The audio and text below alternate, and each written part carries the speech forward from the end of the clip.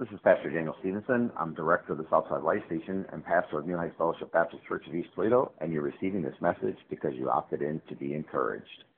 I'm thinking today of Titus 3:1. This is where Paul is writing to Titus in chapter 3, verse 1, and he says, "Remind them to be subject to rulers, to authorities, to be obedient, to be ready for every good deed." Well, we've got work to do in this lifetime, and this verse lays out a big part of it.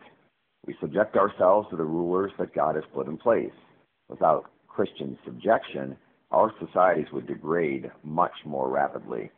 This message of peaceful participation in society also serves to divert government, which in some cases might get into reprisals against Christianity. They're told this is our position. We teach it over and over again to our young people, to our young Christians, and to anyone coming to Christ, that we live this way.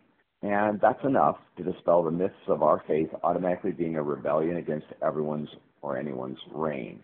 We are indeed some of the best citizens, striving for the good of all rather than acting as insurrectionists. However, when government is flat out against God, our rebellion is that of the most dangerous kind, arising out of deep convictions. We will live for the Lord and do our absolute best and do well, and we will not fight all the time against government even when it looks like they're wrong.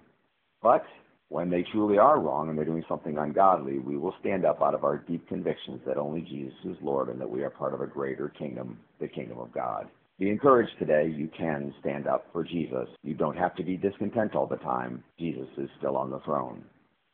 Check us out at churchtoledo.com for more information about the Life Station and New Heights Fellowship Baptist Church. Also, our church hunting page is there. To opt out of receiving future messages from this group, go to onecallnow.com and select Opt Out at the bottom of the page.